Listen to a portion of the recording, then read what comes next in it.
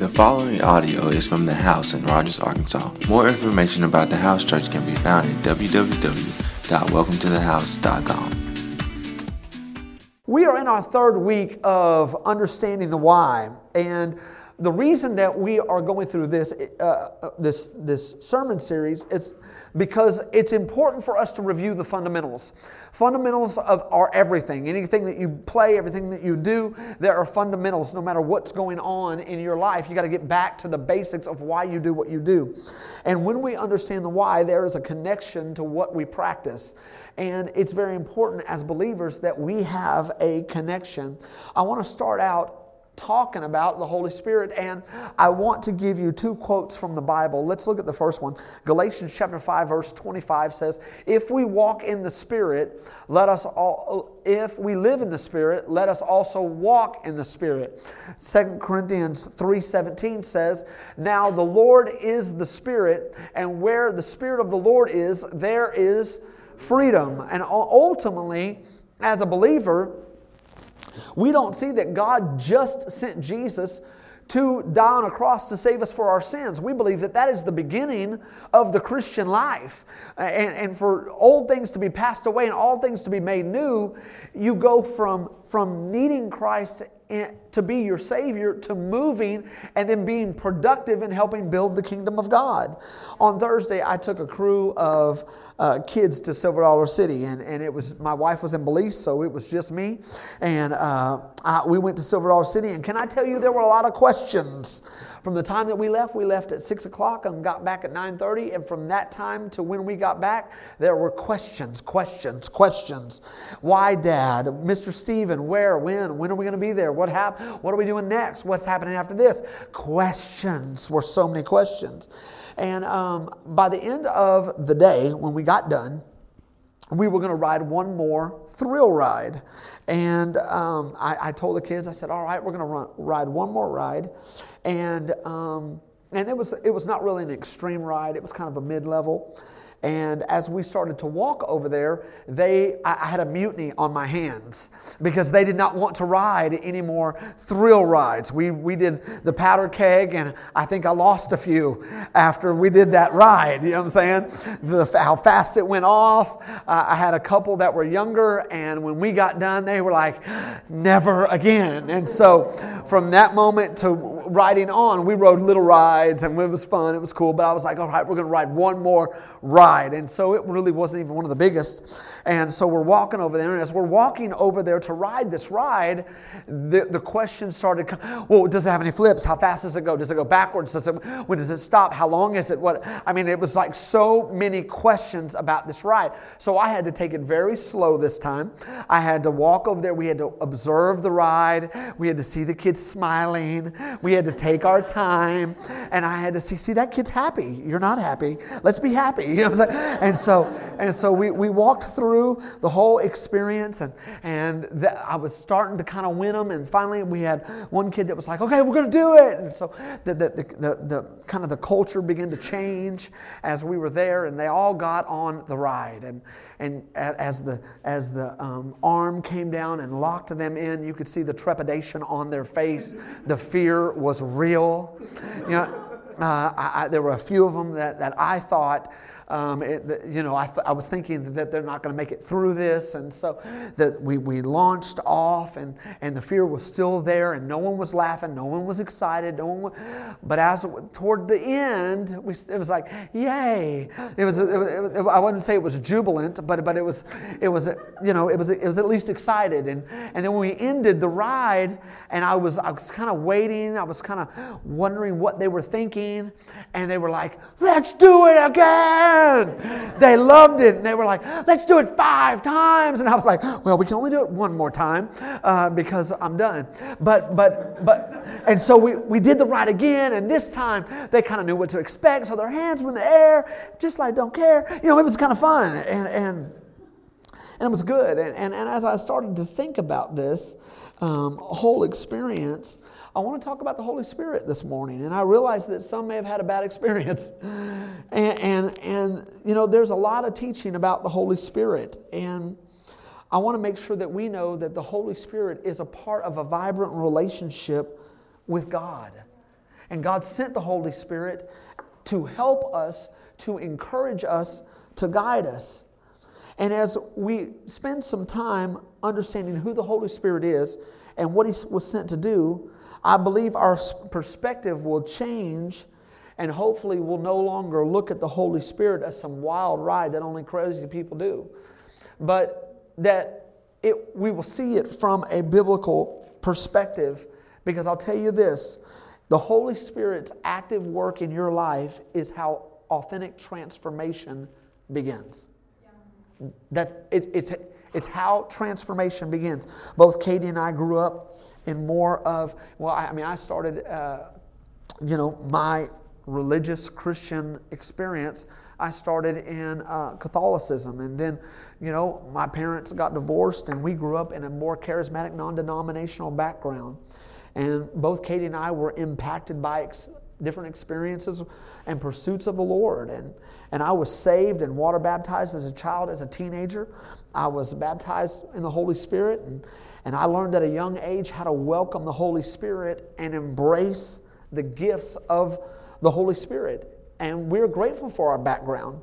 However, there wasn't much teaching. It was most experience. And so even though I had accepted it and it was more caught than taught, as I got older, I really could not describe it. I couldn't communicate it. And I really didn't know how to articulate what I had believed or experienced. And so I think that when we start talking about the Holy Spirit, there are two paradigms and there are two major ways of looking at this that we have to be careful if we're going to be a church. Because the truth is there's two spectrums. There's one that I remember coming through the 80s, and it was like, man, if church services didn't last 4 hours and people didn't get saved, baptized, filled with the Holy Spirit, you know what I'm saying? Demons cast out, everybody was healed, the service was terrible. On the other end, it's like now church is more of a place where we hear a good moral teaching. And we kind of assimilate and process that moral teaching into our lives. And we go back and church is a little bit more self-help. And I think that there's a place where either can be way out of balance. Because we've seen it. We've seen church cultures and denominations and things grow out of an experience with the Holy Spirit that just got weird.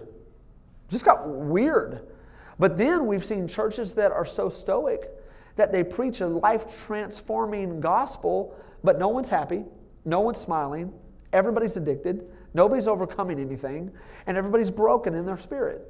And I think that there's a fine line for us to move and move on with the things of God, and we still live here in this world. We still pay our bills. We still have to deal with people, and we still move forward as someone who lives here. Katie and I wanted to have a church where people felt welcomed and loved.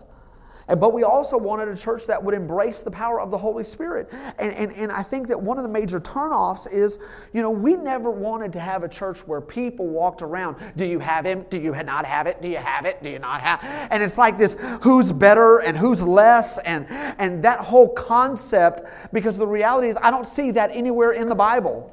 I don't see where God gives us a gift so that we can feel spiritually superior to other people. He gives us a gift to use out of love to minister to people. And if we get it, it shows our spiritual insecurity because we're nanny boo-boo Christians. And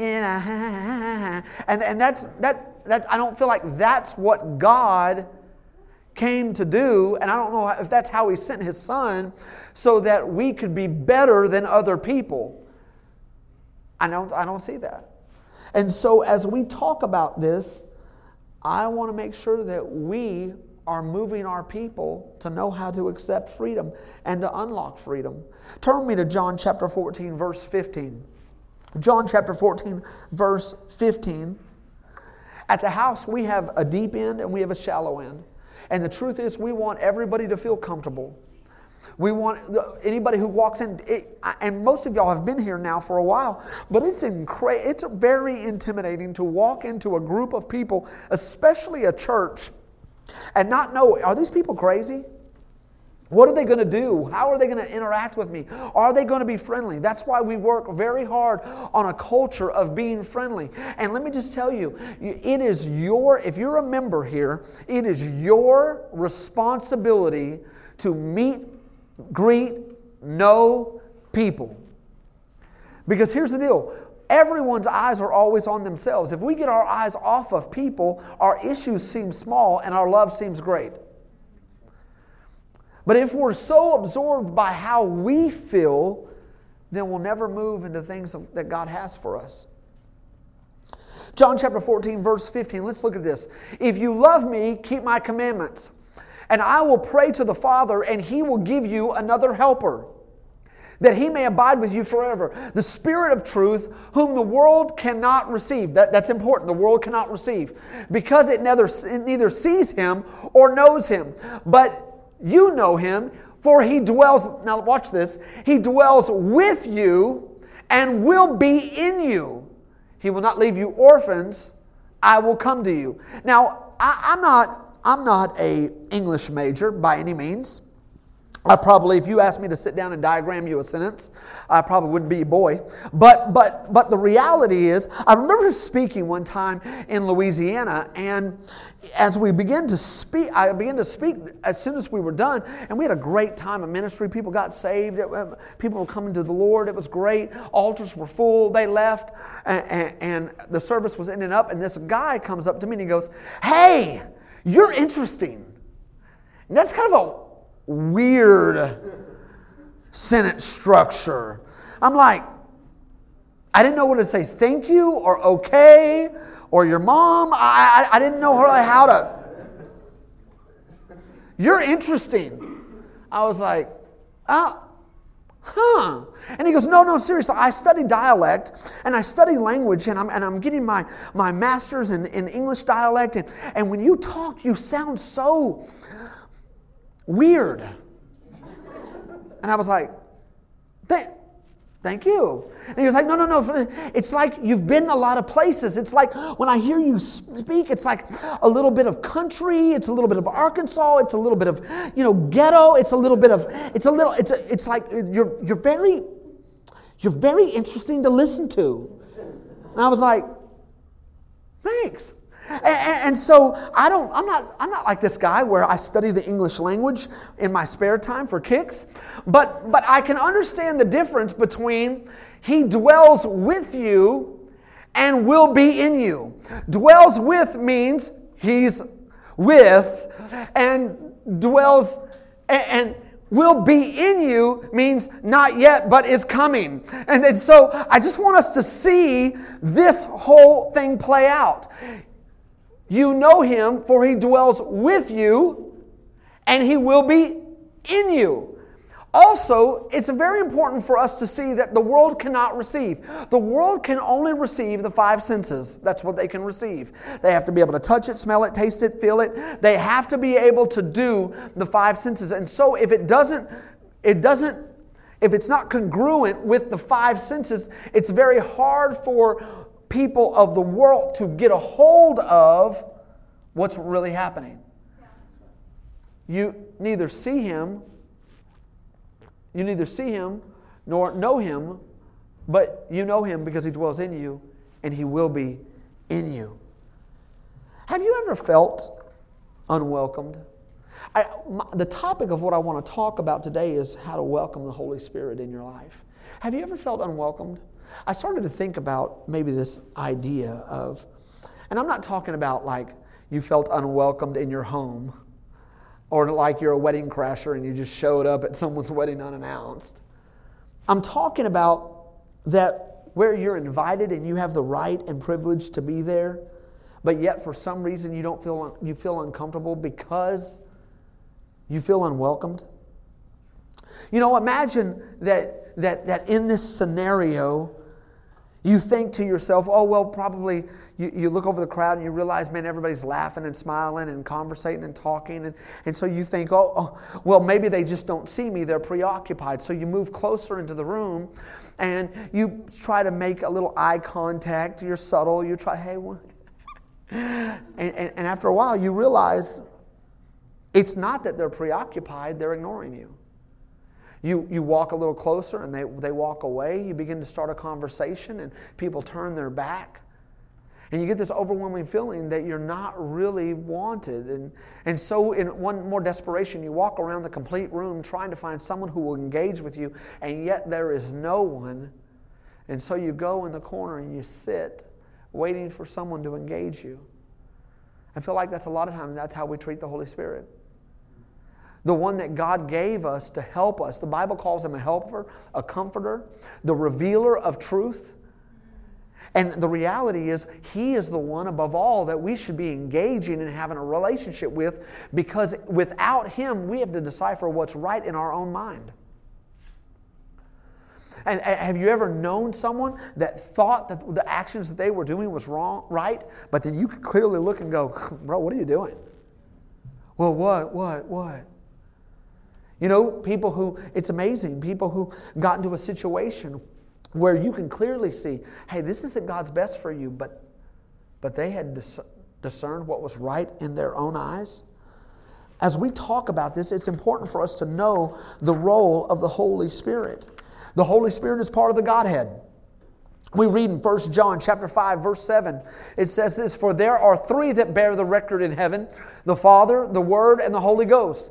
And these are three in one." And I don't want that word ghost to freak you out. It can be ghost, it can be spirit. We're not talking about like a holy Casper. You know what I'm saying? We're not about to go to Hogwarts. Yeah, the reality is that God sent Jesus and paid a debt and left the Holy Spirit so that we could do the work that God had called us to do. And so I want to walk through the functions real quick. God is the Heavenly Father. He is the giver of all things. Jesus is the Son of God, the Word, and the only way to the Heavenly Father. The Holy Spirit is the teacher who reveals all truth and gives us power to live the Christian life. And there is power to live this life. The Bible especially says in the NIV and the NASU, it says water, spirit, and blood. That's the same thing. We know that God is spirit, that water represents life, and the blood in the Old Testament was for atonement. Jesus was the spotless lamb that shed his blood. That was the plan, and that's always been the plan. In other words, in the Old Testament, they didn't believe God. In the New Testament, they didn't believe Jesus, and now we have a problem believing the Holy Spirit. We can see that very clearly. Who is your God? Who is Jehovah? All in the Old Testament, people were trying, well, who is it really that you're serving? In fact, even when the first kingdom was established, the children of Israel wanted a king like other nations because nobody respected them because they served an invisible God. They didn't want God. And Jesus, the religious people thought, what are you talking about, Jesus? They were praying for the Messiah, but when the Messiah came, they thought he would be a ruler like David, and they expected a warrior, not a servant. And they couldn't accept Jesus. In fact, Jesus on the cross says, "Forgive them, for they know not what they do." And now we are in this dispensation, and it's very hard for people to digest the Holy Spirit and His power. And so what we do is either we ignore Him or we marginalize Him. And if we're going to be a thriving church, there's no way we can do that. I am a father, I am a husband, and I am a son. All three have different functions, but all three are the same. So this 3-in-1 concept is not hard. Water can be a solid, a liquid, and a vapor. God has a plan. Jesus does the plan, and the Holy Spirit reveals the plan. That's the function of the three. God has the plan. He's the one from the very beginning that established all of this. He knew from the end, from the beginning. He's omniscient. He's omniscient. I can't speak. You know what I'm saying? He is omnipresent. He is omniscient. You know what I'm saying? He is everywhere all the time. And so God knows the plan. The Holy Spirit did the plan. He was the Word that was made flesh to dwell among us, and Jesus moved through God's plan. And the Holy Spirit helps us reveal the plan. He reveals the plan to us. And we are made in the image and the likeness of God. Our body also operates 3-in-1. We have body, mind, spirit. Mind is interchangeable based on what Bible you have, and it may say soul. Body, soul, spirit. We are made in His image. Our mind causes everything to work and giving us the ability to have direction and make decisions. Our spirit wants to worship. Our body, our mind, all these three. We are three in one. So why do we need to teach on the Holy Spirit? Because there's been so much taught against it. It's been the same in the Old and the New Testament. There has always been a regeneration, an indwelling, a restraint, and an empowerment. So let's talk about the Old Testament real quick. There was a regeneration. God created life. That life sinned. We know about Noah. Okay? Then there was regeneration. Life had to begin again. Life had to begin again. See, Noah, people think, oh, well, God was mad. God was so mad. God was depicting a story to show you that you can be born, but then there has to be a new life. A new resurrected life. And the reality is when Adam and Eve sinned, God clothed them. They were naked, and God clothed them and sacrificed an animal so that they would be clean. But man grew wicked. And God said, listen, this is not why I created them. And there had to be a regeneration. Then an indwelling. What did God say? No longer am I going to just be someone who comes and talks, but I am going to set up a tabernacle. I'm going to set up. God moved in the Old Testament in kingdoms. There was a covenant, Abraham, Isaac, and Jacob. Does that make sense? And so He dwelt among them. He dwelt there. It started out as a little tabernacle that they carried around, and then it moved to the tent of meeting, and then it was a place, a holy place. Then there was restraint. There was always restraint against God's people, trying to steal from them or tear apart what God wanted to do. But then God always empowered someone to do something to help move the people of God forward. Is this right? That's Old Testament. New Testament, same way. Jesus, him being baptized by John the Baptist, Him going, and the heavens opening up and saying, this is my Son who I'm well pleased. Indwelling, restraint. He can't just do what God wants him to do. There's all this restraint. People questioning his every move. And empowerment. Jesus doing supernatural things to build the kingdom. We see it. This morning I want to give you 4 benefits of welcoming the Holy Spirit. The first is this. 4 benefits of welcoming the Holy Spirit. The first is this. He convicts us of sins. He convicts us of sin. It's very important. It's easy for us to just live in our sin. Yes, the blood of Christ covers us, but sin still leads to bondage, heartache, and confusion. I understand. Jesus died on the cross. We are all free from sin.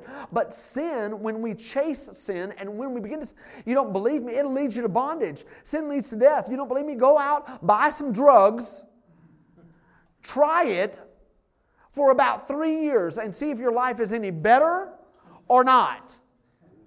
But I'm going to tell you what's going to happen. Everything in your life is going to deteriorate. Because that's what happens when we let sin in. Go ahead and let some men be on the internet for a little while. And they just clicked on, nothing bad. It started out with Sports Illustrated. Then it moved to nothing illustrated. And see how your relationships thrive. See what happens. Because the reality is, there is something in all of us that wants to cling to what we can control, and there's an addictive nature in all of us. It doesn't matter what it is. It can be food, it can be it can be control. It doesn't matter what it is, but we tend to move towards something that we feel like we can control that will give us pleasure. Have you ever been in a situation where you did something that you did not want to do? I didn't want to act that way. I didn't want to say that. I didn't want to do that. Well, if you're doing something you don't want to do, who gives you the power to say no? I'm not going to do that. I'm not going there. I'm not going. It is the Holy Spirit. Because the bottom line is, when when Jesus left the disciples, they had no power. They had no power. That's why all of them left. One of them killed himself. They had no power. That's why Jesus said, don't do anything until I come back, because when I give you this power, you're going to be able to stand in the midst of great adversity, and you're going to be able to move forward instead of cower back. It's important for us to understand. It convicts us of sin. As we give into sin, it separates us from the Father. Guilt and shame become the leading factor in our life. We start to disconnect from our calling, our friendships, and our church family. We begin to work harder on perfecting, the mask, rather than applying His message. Oh, I'm fine. I'm good. Oh, praise God. And that's why people sometimes look at the church and go, you guys act like you have it all together. But I know some of you. And so our message is not that we have it all together. Our message is that we are broken people, that without the Holy Spirit and without God's move in our life, I am very nasty. I am very mean. I am very controlling. Does that make sense? Without that, you wouldn't like me. Because I don't like myself when I'm like. Does that make sense? And so we're not a church of hypocrites. We're a church of people trying to pursue the Lord and having Him change and transform everything in our life. Well, I just can't go to church because I'm not going to be fake. Oh, I hear that. I'm not going to be fake. Okay, can I just tell you this? You're going to have feelings. And those feelings are going to be contrary sometimes to your faith. You're going to want, for some reason, someone's going to cut you off, and all of a sudden your hand's going to go up, and you're going to feel like that middle finger needs to show up. I don't know why. I love Jesus, but I've got words coming to my mouth that are nothing holy. Well, for some Christians, the devil comes in and moves on their mind thinking, well, if you were a good Christian, you wouldn't think that obviously you've missed it. Obviously you don't have it all together. Who are you? Who do you think you are? Because the Bible says the enemy is the accuser of the brethren. And if he can get you to step back from fellowship, he will. That's why you need some power. That's why you need the Holy Spirit. When we start to disconnect from our calling and our friendships and our family, our spiritual life begins to deteriorate. We begin to work harder on things that don't matter. The Holy Spirit was sent by the Father to fill the void in our heart. Why? The Holy Spirit we're talking about, it convicts us of our sins. It teaches us what God wants. He helps us understand the Word of God. Have you ever read the Word and you're like, I have no idea what it's talking about? Yeah. You know what I'm saying? And so there are some things that you have to study. There are some things that you have to look up. I mean, some of it is historical. You have to look it up to understand it. But there are some greater concepts in this book that you need to have illuminated to you. Come on, it's very hard to find something in the dark. I got a little lamp by my bed, and there's times when I hear the kids at night, but I get a light on, I see clearly. The reality is the Holy Spirit is that illumination that when you begin to read this, you welcome Him into your time and your study, and then the retaining of what you're doing is a whole lot more effective. It will help you with the Word of God. The Holy Spirit knows the will of God. The Holy Spirit knows the perspective of God. Don't live life without the Holy Spirit. It's interesting. Romans chapter 12, verse 1. I'm going to move through this really quick. Are y'all with me? We good? Romans chapter 12, verse 1 and 2. I want to show you this real quick. Many of you have read this, but I think it's good for us to read again here. Acts, Romans, there you go. Romans chapter 12, it says this, I appeal to you, therefore, brothers, that by the mercies of God, to present your bodies, say bodies, as a living sacrifice, holy and acceptable to God, which is your spiritual act of worship. Do not be conformed to this world, but be transformed by the renewing of your mind. Say mind. That is, by testing, you may discern what the will of God is and what is good and acceptable and perfect. It's interesting that it talks about the body and talks about the mind, but it doesn't talk about the spirit. The reason is because every part, you are made up of 3 parts. We just read that, 3 in 1. You are made up of 3 parts, and every part has a voice. Every part has a movement, and it begins to speak. And so what you need to see is your bodies, the voice of your body is called your feelings. Your feelings. That's the way it speaks, is your feelings. Come on, I remember, it may not be that appropriate, but I remember when I was back in the 90s, there was a song that many of you would know. Come on, my mind's telling me no.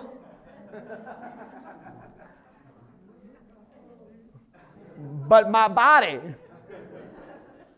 Some of you are like, did we just sing that in church? Your soul and your mind reason. Reason is the voice of the soul. Reason.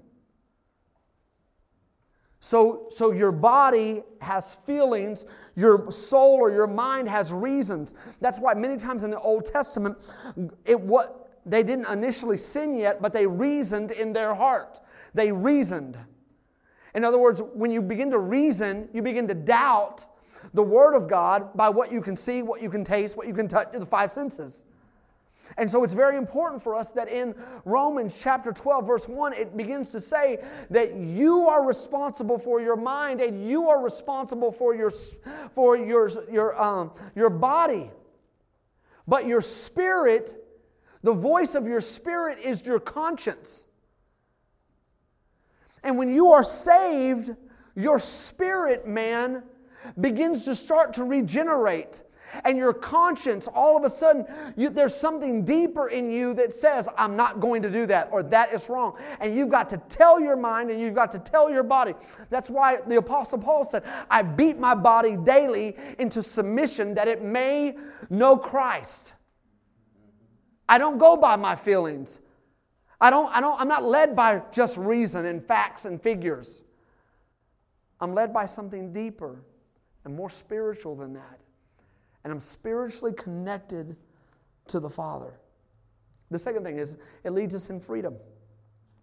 Romans chapter 8, verse 5 and 6. For those who live according to the flesh set their minds on the things of the flesh, but those who live according to the Spirit, the things of the Spirit. For to be carnally minded is death, but to be spiritually minded is life and peace. Come on. If you want to move in freedom, if you want to break addictions and break bondage and break these things, these habitual habit patterns in your life, you've got to be free. The Holy Spirit allows us to overcome. Overcome. Romans 8:37 says this, yet in all things we are more than conquerors through Him who loved us. We are more than conquerors. And this isn't just an algebra formula or an equation or some metrics that you should do good because of this and you should do this because of this. That all in the Bible, there were tremendous odds, but yet God overcame. And I want to tell you that whatever you're facing today, God can overcome in your life. Anything that comes against us. Jesus didn't want the disciples to stay and have ministry with no power. He knew the enemy would throw confusion, doubt at them. A relation with the Holy Spirit will begin a lifelong process of guiding you out of addictions, brokenness, and bondage. The third thing is this: the Holy Spirit gives us power for service. I love the fact that we just had a Belize team move and go for a week to serve. And it's amazing how that service unlocks potential and ability and vision and dream. And now I've talked to 4 or 5 of the men that went on the trip, and they're already talking about this and that we could do, and you know, and yeah. Why? Because they got in a position where they were used. See, He gives us the power to act. God truly is a good Father because He gives us the tools that we need to be victorious. He will strengthen you. He will encourage you.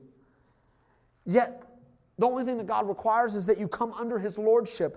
The power to make a difference comes from God, not from leadership skills or developing your personality.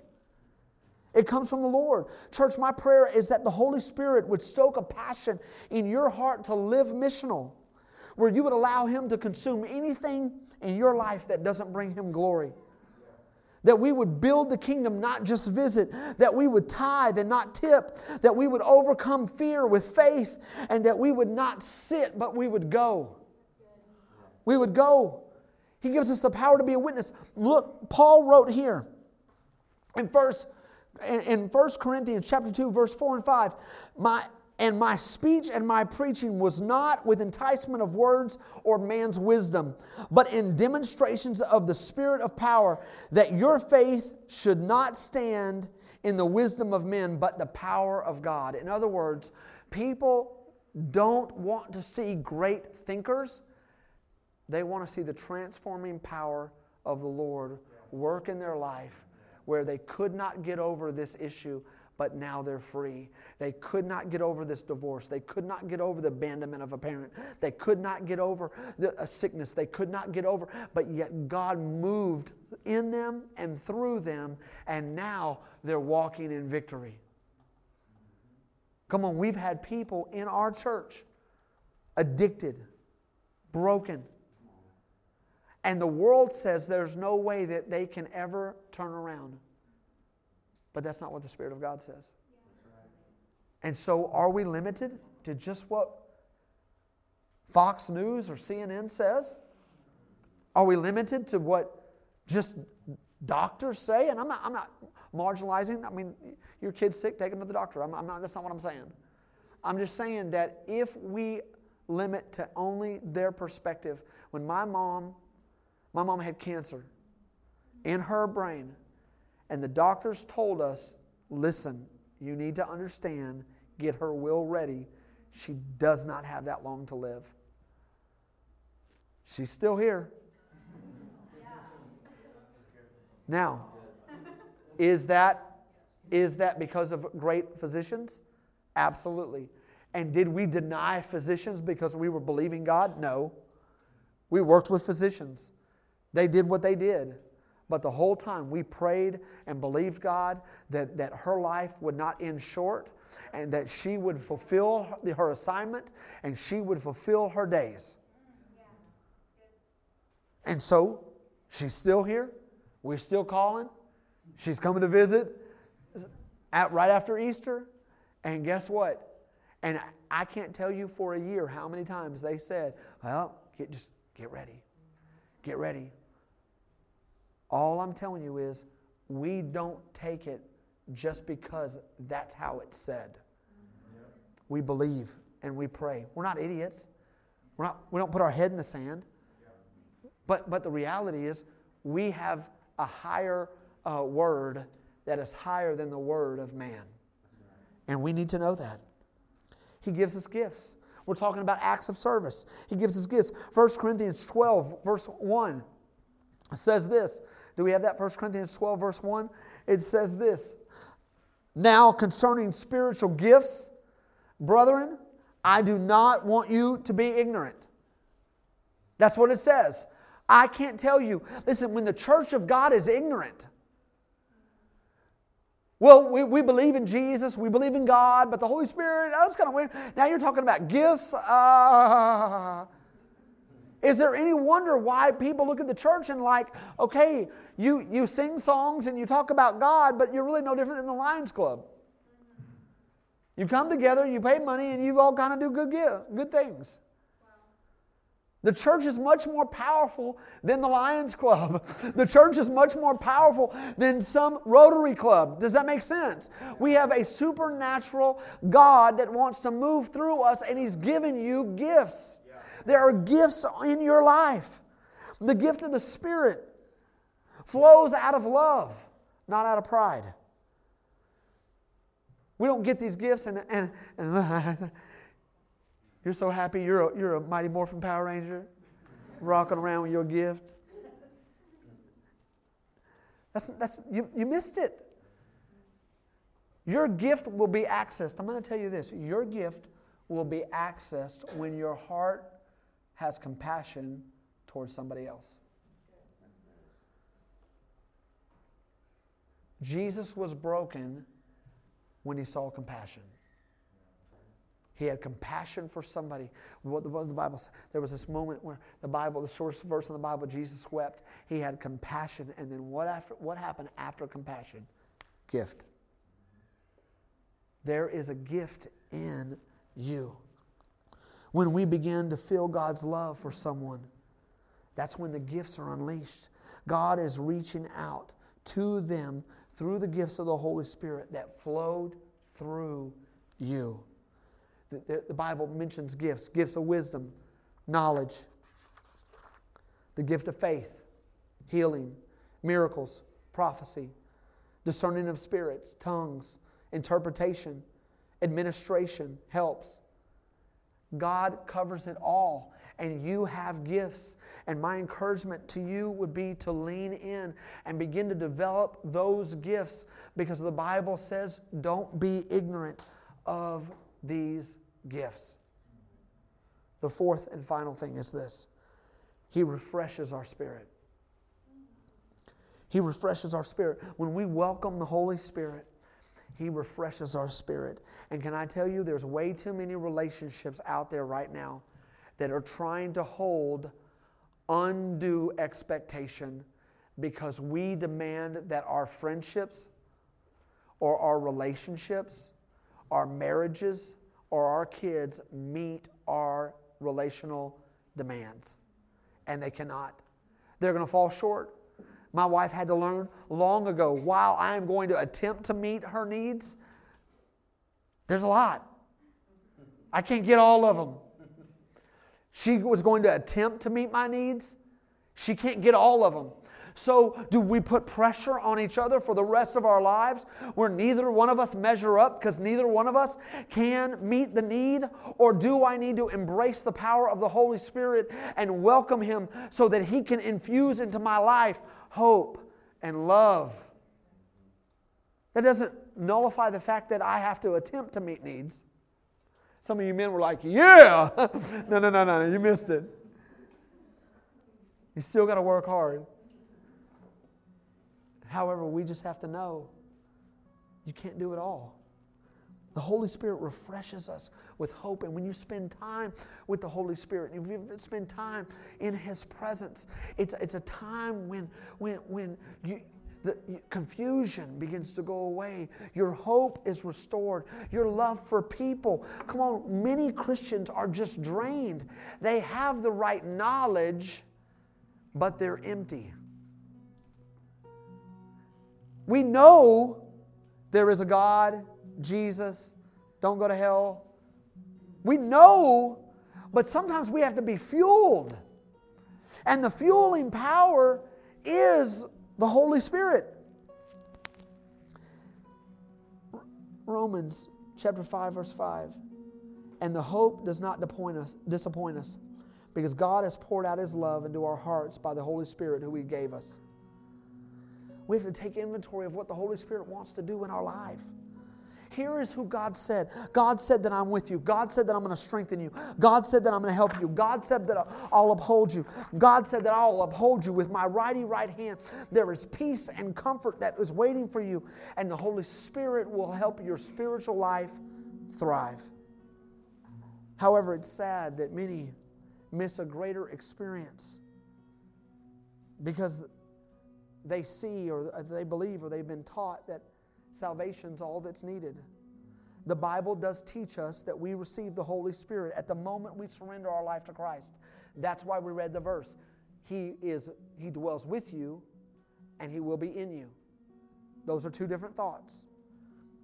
In Romans chapter 8, verse 10, but Christ is in you.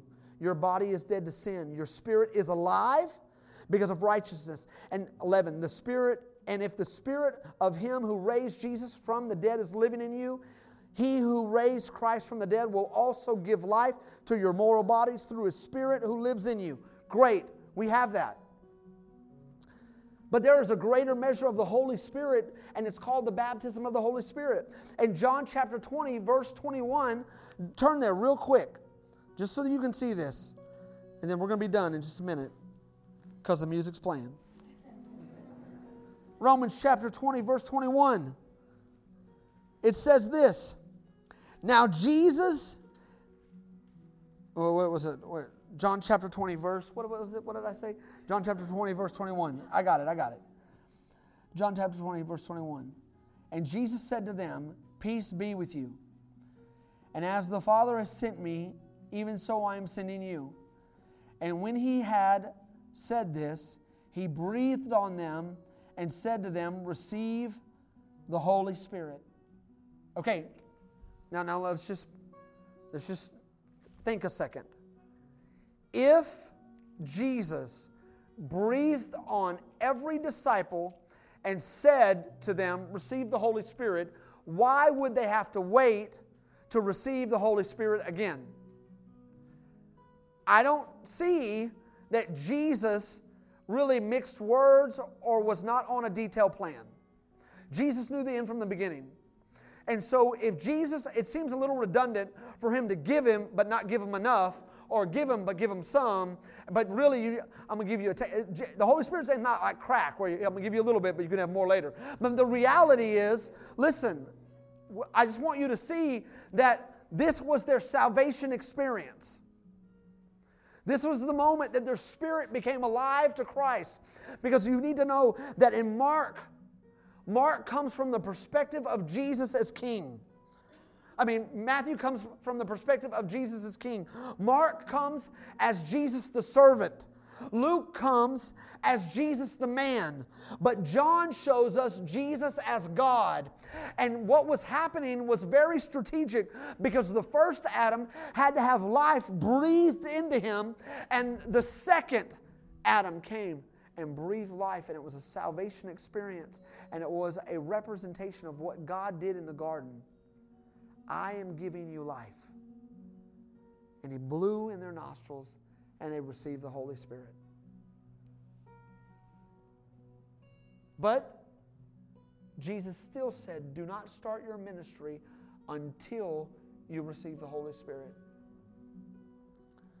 All the disciples left and ran when Jesus vacated His place in their life.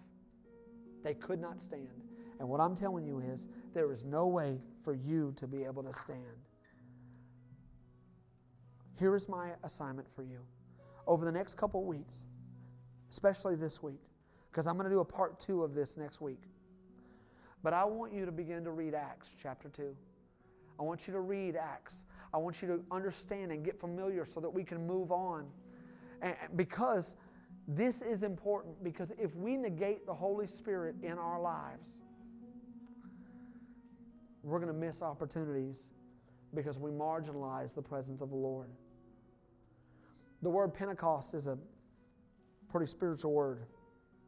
It means 50. And I know that there have been some misappropriations with the presence of God and people making it weird. But I am saying to you that if there are areas in your heart that you've been trying to break, what I'm telling you is, I know that your spirit is alive in Christ. But maybe you need help from the helper, the comforter, and the revealer of truth. And that is the Holy Spirit. And that's the one that you want to activate in your life. And we need to understand the why so that we can clearly communicate it so that we can be free. Thanks for listening. To see what's happening at the house, follow us on social media at @thehouse_NWA.